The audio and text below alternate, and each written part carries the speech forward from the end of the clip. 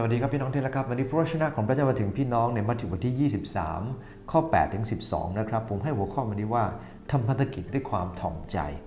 หลังจากที่พระเยซูคริสต์เจ้าพระองค์ทรงสอนว่าพวกมือถือสากปากถือศีลนั้นพยายามจะยกย่องตัวเองนะให้ภาพของเขาดูดีพระเยซูสอนต่อไปอีกว่าท่านทั้งหลายอย่าให้ใครเรียกท่านว่าท่านอาจารย์ด้วยว่าท่านมีพระอาจารย์แต่ผู้เดียวและท่านทั้งหลายเป็นพี่น้องทั้งหมดอย่าเรียกผู้ใดในโลกว่าเป็นบิดาเพราะท่านมีพระบิดาองค์เดียวอยู่ในสวรรค์อย่าให้ผู้ใดเรียกท่านว่าพระครูด้วยว่าพระครูของท่านมีผู้เดียวคือพระคริสต์ผู้ใดเป็นนายใหญ่ในพวกท่านผู้นั้นจะต้องย่อมรับใช้ท่านทั้งหลายผู้ใดยกตัวขึ้นผู้นั้นจะต้องถูกเหยียดลงผู้ใดถ่อมตัวลงผู้นั้นจะได้รับการยกขึ้นเป้าหมายพระคัมภีร์ตรงนี้กำลังพูดถึงเรื่องของความถ่อมใจหลังจากที่พระเยซูทรงสอนเรื่องของคำสอนของพวกหน้าซื่อใจคดแบบพวกฟาริสีที่ยกตัวเองแล้วพระเยซูคริสต์เจ้าทรงสอนว่าเราเองต้องเลือกความอ่อนน้อมถ่อมใจมากกว่าความภูมิใจในตนเองนะครับมีเหตุผลอย่างน้อย3เรื่องด้วยกันครับทำไมที่เราต้องอ่อนน้อมถ่อมใจ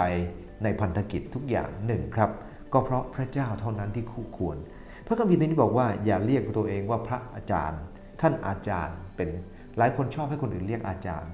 คำนำหน้าก็ต้องให้มีคนยกย่องตัวเองจริงๆแล้วคนยกย่องไม่ใช่เรื่องแปลกหรอกครับถ้าเขายกย่องแต่เราใจของเราไม่ได้ยกตัวเองแต่ถ้าพยายามอยากให้คนอื่นยกย่องนั่นแหละครับเป็นเรื่องที่ไม่ดีและพระคัมภีร์บอกว่าอย่าให้ผู้ใดเรียกท่านว่าบิดาหมายความว่าพระเจ้าไม่ต้องการให้เราเรียกว่าพ่อเรื่องแม่หรือเปล่าครับไม่ใช่นะครับแต่ในพระคัมภีร์ตรงนี้พระคัมภีร์กำลังสอนบอกว่าเราทุกคนเป็นพี่น้องกันในพระเจ้า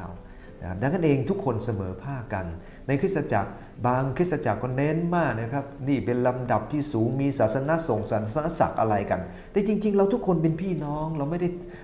ด้เป็นคารวาสเป็นอะไรต่ออะไรนะครับไม่ได้เป็นบรรพชิตเราทุกคนต่างเหมือนกันในพระเจ้าเพียงแต่คนละหน้าที่เท่านั้นเองอย่าสับสนตัวเองครับเรากำลังทำในสิ่งที่พระเจ้าต้องการอย่าให้ผู้ใดเรียกว่า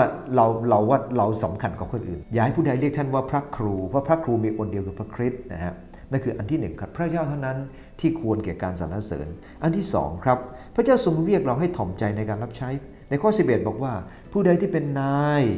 ในพวกท่านผู้นั้นต้องย่อมรับใช้ท่านทั้งหลายคนที่บอกว่าจะเป็นใหญ่พระเยซูไม่ใช่ให้คนอื่นเขาเรียกแต่เราต้องรับใช้คนอื่นครับเพราะพระเจ้าเรียกเราให้รับใช้พระเจ้าเท่านั้นที่คู่ควรกับการสรรเสริญพระเจ้าทรงเรียกเราที่จะรับใช้ไม่ใช่โมแต่รับคำสรรเสริญพระองค์ไม่ได้เรียกเรามาเพื่อรับคำสรรเสริญผมเคยคุยกับเด็กคนหนึ่งนะครับผมถามเขาบอกว่านี่ไปเรียนพระคัมภีร์เป้าหมายอะไรเขาบอกเป้าหมายต่อไปผมจะเป็นประธานสภาคริสตจักรประเทศไทยผมบอกเยี่ยม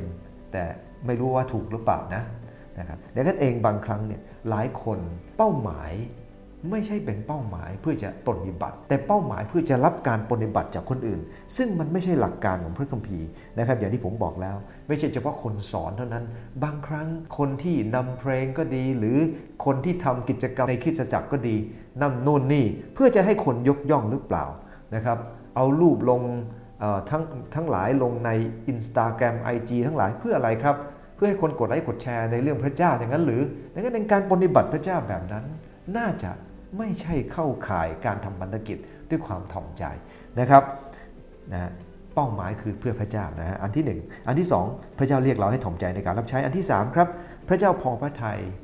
คนถ่อมใจครับพระคัมภีร์บอกว่าผู้ใดยกตัวขึ้นพระเจ้าจะเหยียดเขาลงคนที่ถ่อมตัวลงพระองค์จะยกเขาขึ้นดังนั้นเองคนถ่อมใจคือคนที่เห็นความบกพร่องของตัวเอง